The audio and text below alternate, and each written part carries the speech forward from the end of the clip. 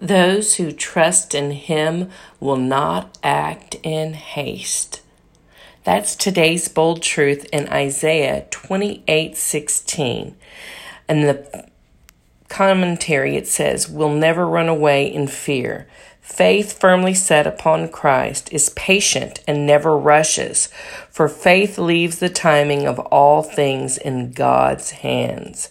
And it says, Peter quotes this verse saying, whoever believes in him will certainly not be disappointed in 1 Peter 2:6. So today, remember, those who trust in him will not act in haste. Have a blessed day, and remember, we're going through the book of Isaiah this summer, and that's where we're pulling our bold truths from. So share your favorite bold truth in Isaiah or whatever book you're going through this summer. We'd love to hear them. Connect with us on all social media, and we'll catch you tomorrow on the next Bold Truth Raw Faith podcast. Have a blessed day.